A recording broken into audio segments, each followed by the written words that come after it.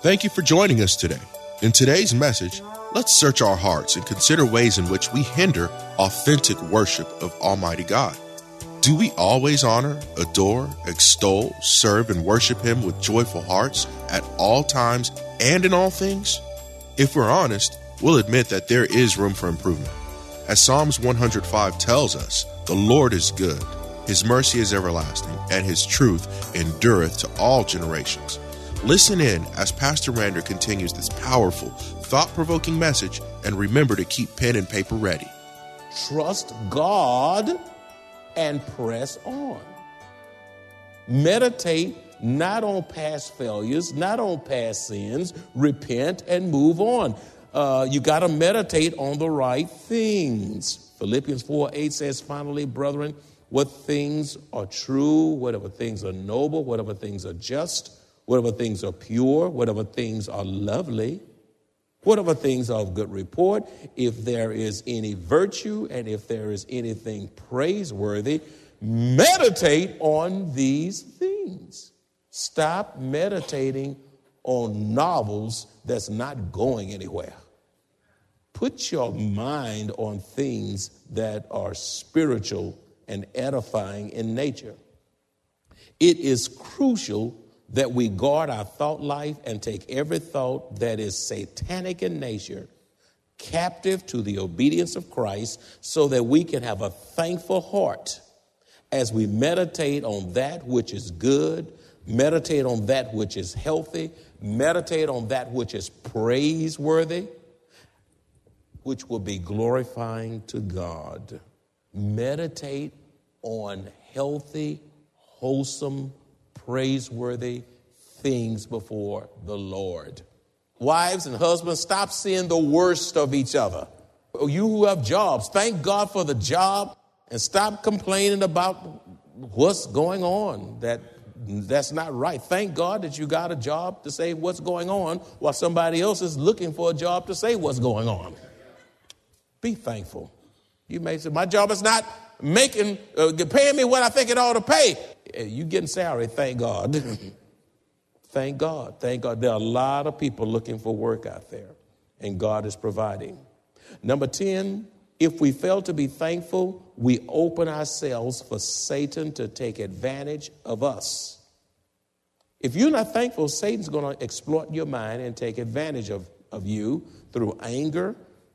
He'll use bitterness and worry, depression. He'll use fear, suicidal tendencies. He'll use pride and a judgmental spirit to mess your mind and your life up. That's why you need to be thankful. Being thankful is therapeutic. This is why the Lord says, in everything, give thanks, for this is the will of God in Christ Jesus for you. If you're not thankful, you're going to open yourself up for all kinds of things which will spiral you into despondent and disillusionment. Number 11, God requires that we be thankful through our trials and even when things hit rock bottom in our lives. That's right. God requires that we be thankful through our trials and even when things hit rock bottom in our lives. There are times when things will go well and not so well and terrible sometimes. Beloved, it's so much easier to be thankful in times of prosperity.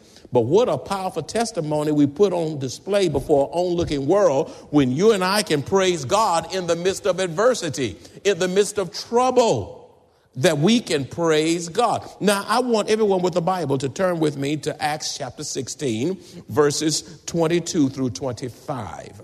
Acts chapter 16, it's one of my favorite passages, verses 16, verses 22 through 25. If you don't have a Bible, use your gadget. It says there, then the multitude rose up together against them, referencing Paul and Silas, and the magistrates, the officials, tore off their clothes and commanded them to be beaten with rods. Now, when someone tear your clothes off, you know you're in trouble.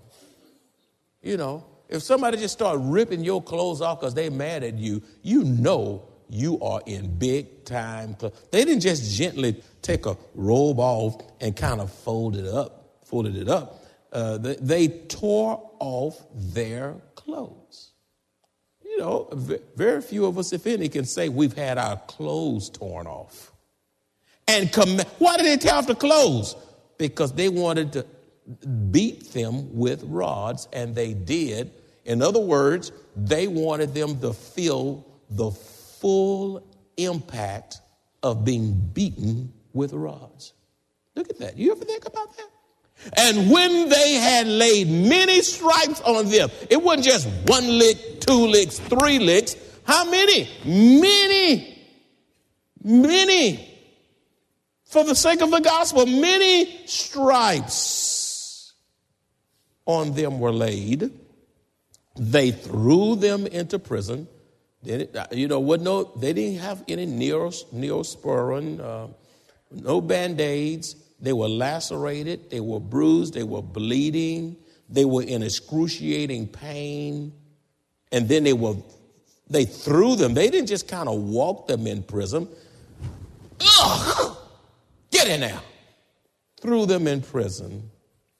Having received such a charge, he put them in the inner prison, way back in there, and fastened their feet in stocks. Their feet were, that's quite uncomfortable. Matter of fact, very uncomfortable. Now here they are, beaten, in pain, humiliated, bruised, in a absolutely miserable condition. But at midnight. Sometimes y'all at midnight, y'all moan and groan. But midnight is a good time to pray. But at midnight, Paul and Silas were praying and singing hymns to God. Now, if such a thing had happened to you today, would you be in jail singing hymns and praising God through prayer? And the prisoners were listening to them. The prisoners, all of a sudden, was listening to these men of God worship their Savior. Beloved, as in the case of Paul and Silas, a spirit of gratitude and praise to God will keep us from depression.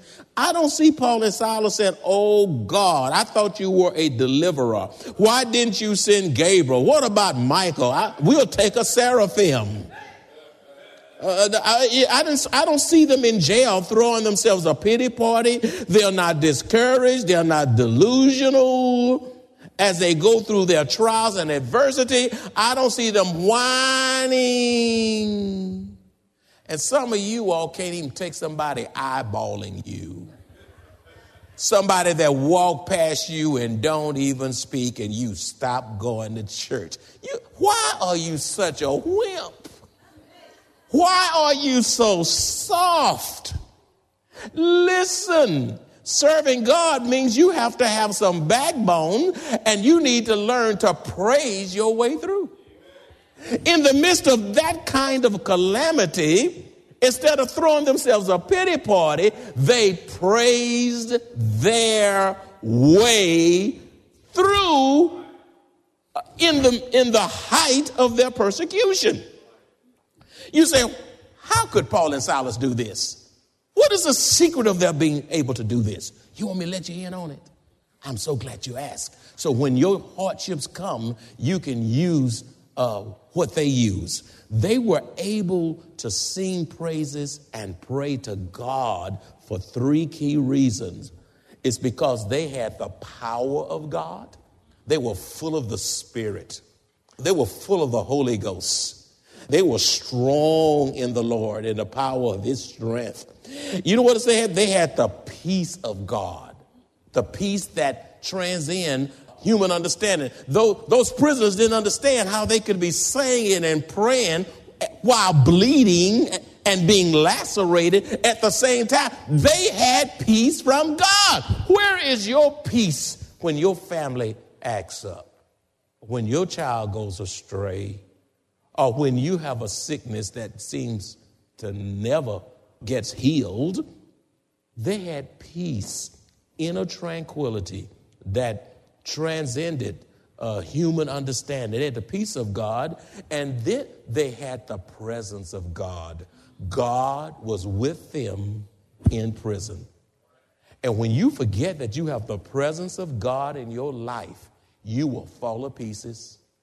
You will misrepresent God, and you will regress and not progress. They had the power of God, the peace of God, and they had the presence of God, which moved them to break out in praise and thanksgiving to God. Wow. That's how come that having God's power, peace, and presence moved them to rejoice in adversity. Let me ask you, when are you happy? Or when can you have joy? Only when everything is ideal?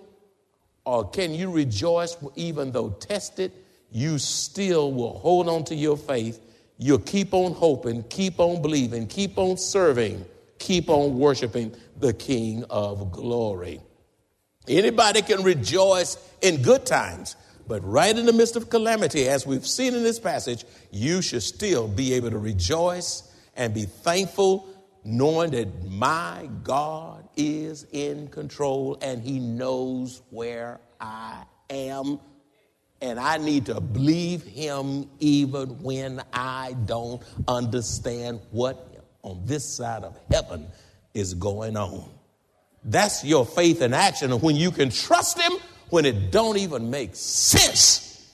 Do I have a witness in the house today?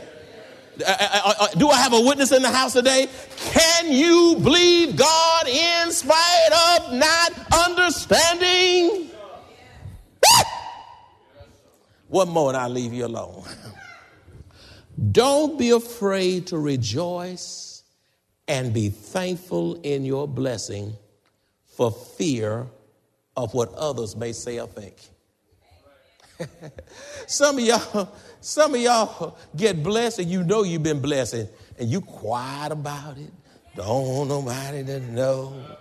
Can't come up and testify of what folk might think. Listen, when God's been good to you and when God's been blessing you and you know God gave you that breakthrough, who cares what other folk think? Don't worry about what others say. Don't worry about that. Don't be afraid to rejoice and be thankful in your blessings for fear of what others may say or think. In other words, what are you saying? We must rejoice and be thankful even when others refuse to rejoice with us and be thankful with us because of resentment and jealousy. That's right. I'm not jealous of anybody. Whatever you get, I'm glad you got it if you got it right. Okay?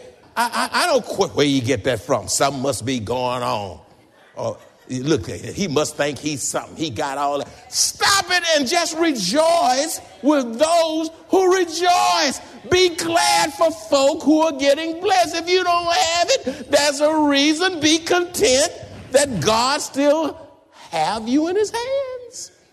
I mean, you ought to be, don't hold your rejoicing because of the jealousy and despising of others.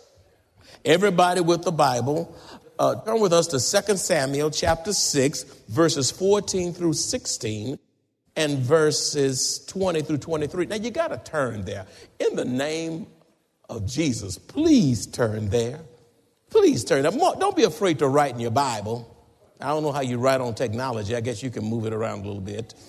But turn. But 2 Samuel, go to the notes section in your cell phone or something. 2 Samuel 6:14 through 16 and verses 20 through 23. Look what it says. When the ark of the Lord was being brought into the city, David was overcome with a spirit of rejoicing while his wife Michal, who was Saul's daughter, was despising him, David. Now, look at verse 14. Then David danced before the Lord with all his might. Now let's stop there. Did you understand? Now who didn't understand that? Then David danced before the Lord with all his might. With everything he had, he danced. Now some of y'all have danced for the devil and you've danced for yourself. Some of you dance for exercise. But when the last time you danced for the Lord? Huh? Y'all can get out there and do all them steps. You know, they got the, what do they call that step where the people, they be moving in lines together, line dancing and all that. So you just walk, they move up here and then they move back there. You know, you over here and move, call that line dancing. Now, some of y'all used to dance and some of y'all still dancing. I ain't going to say dancing is a sin. I'm not going to go that far. Now, anything, if it's out of context, can be sin, right? All right. Now, some of y'all used to can really do the gigolo on that floor. Y'all remember those old dances y'all used to do? I used to dance. Oh, I used to can do the James Brown on Papa Got a Brand New Bag. I can put that one foot up and slide all across that floor. I do it now and I'll fall out. You remember those old dances? You don't remember that dance called the bump? You know, you bump. Anybody? Come on, raise your hand if you know about the bump. Some of y'all, that's so far back. You remember about the twist? You know, the twist and all that, Elvis Presley and all that stuff. And then there's some other dances. Oh, they were calling those dances out in the first service. What's some other dances they got out there? Come on. Huh? Mashed potato. How you do that? Mashed potato. Then the electric slide. You know, and all. Come on here. Talk about the dancing. Come on. The cabbage patch. I don't know how. Now, you're going to have to show me how they do that one. The cabbage patch? I mean, oh, we used to can do it. Come on here. We used to can do it. And you know what? We put money in the jukebox and play it over and over. Over and over. Now the choir sang the same song 2 Sundays. They must have lost their repertoire. They've lost their repertoire. They sang the same. They don't know nothing else. You played the same song in the same setting over and over, and you paid to hear the repeat. David danced before the Lord. When you think about who God is and what he's done for you, you ought to get your dance on. You say, but I can't dance. Let me tell you something. Yes, you can too. You can just do this. Man, I'm in Africa and those guys be dancing, the smoke coming up, and I just be doing one of these now. That's the best I can do. I'm dancing. Where's your excitement, your exhilaration for who God is to you? Then David danced before the Lord with all his might. You come in, I have decided to follow Jesus. Amazing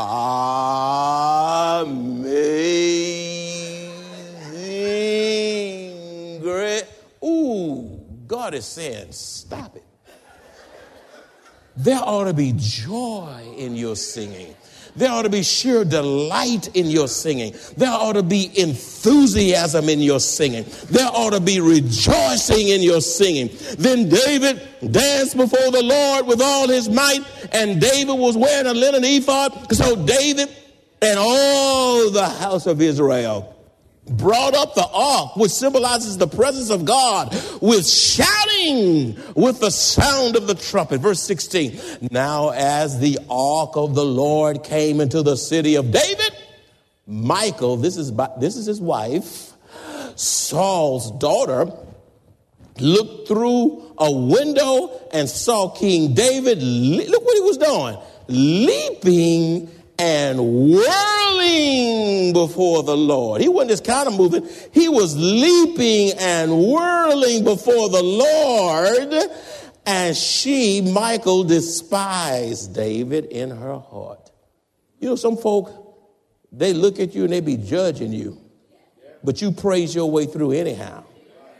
And Michal, look, did you see that? She despised him in her heart while he was rejoicing before the Lord. Verse 20, then David returned to bless his household, and Michal, the daughter of Saul, came out to meet David and said, now, you know what? I can imagine her just being right in his face. She was indignant. She was beside herself.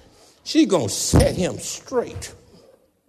How glorious was the king of Israel today, uncovering himself today in the eyes of the maids of his servants as one of those base fellows, those low down, no good fellows, in other words, shamelessly uncovers himself.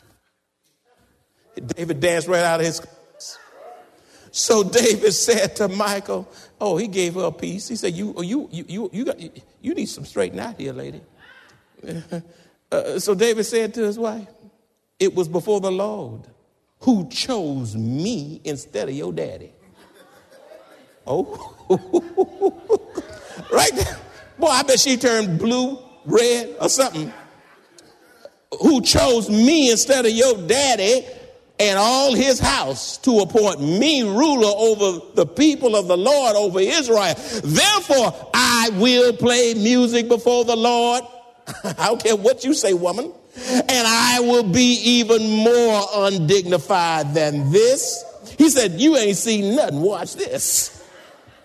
And will humble myself in my own sight. But as for the maidservants of whom you have spoken, by them I will be held in honor. Verse 23, therefore Michal, the daughter of Saul, had no children to the day of her death. God judged her womb for her indignant word against the man of God who was rejoicing in the God of his salvation. He said, you think you saw something? The man danced, whirled, leaped, crown fell off his head, robe came off, and was undignified, didn't care who was talking about him, didn't care about what his wife was saying. He didn't let nobody steal his joy. He didn't let nobody steal his frame of mind. He was just rejoicing in the glory of God because the presence of God had come back. The ark was back in the city of God. Oh, my brothers and sisters, when you know who God is to you, and what he has brought you through and the challenges you've come on the other side, you ought to get like David and you need to cut loose. You need to dance a step and you need to shout to the King of Glory. I believe some of you can't worship because you're scared you're going to lose your dignity or mess up your mascara. But when you come into the house of God, it's not about you, it's about him. And when you know that you know that you know the Lord, and you know what God has done for you, and you know what God has brought you through, it's shouting time. There are times when you ought to lose your dignity because of who God is to you and for what he has brought you through. Oh, I remember back at Mount Horeb Baptist Church, those old sainted sisters of yesteryear in their 80s would cut loose in the floor and have a shawl. They had that shawl right and just throw it at the preacher. And they slide down shouting between the pew and the wig fall off. They ain't holding nothing. They ain't shouting like this. Wig and her hair all plaited up under there.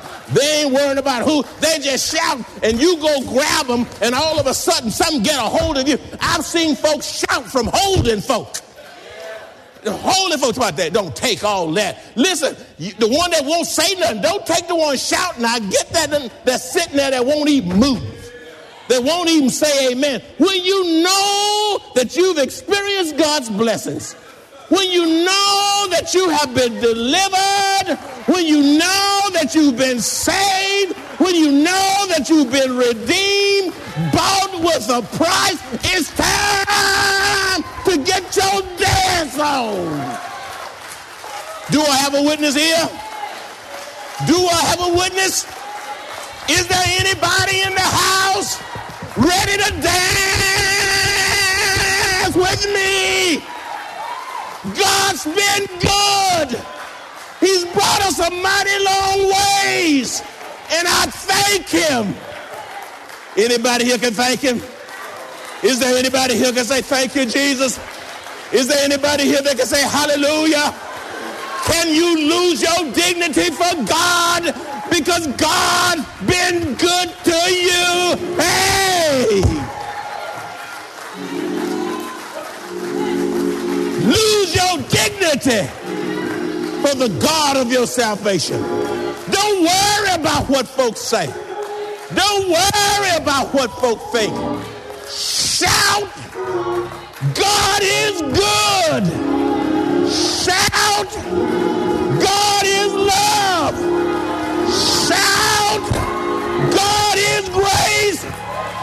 Shout, God is my deliverer. Hallelujah. Hallelujah. I say hallelujah.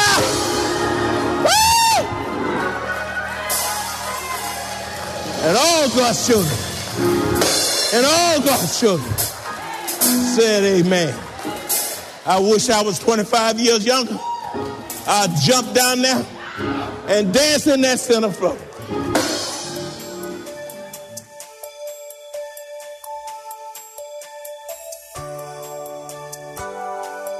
As Pastor Rander concludes this message, let us resolve to obey God with praise and worship according to His word. Why should we? Because He is our Creator. He has made us and fashioned us. He is our shepherd, and we are His people and the sheep of His pasture. We hear His voice, and He knows us, and we follow Him. There is none other like Him. If you enjoy Pastor Rander's teaching of the inerrant Word of God, please visit us at Maranatha Bible Church in Converse, Texas.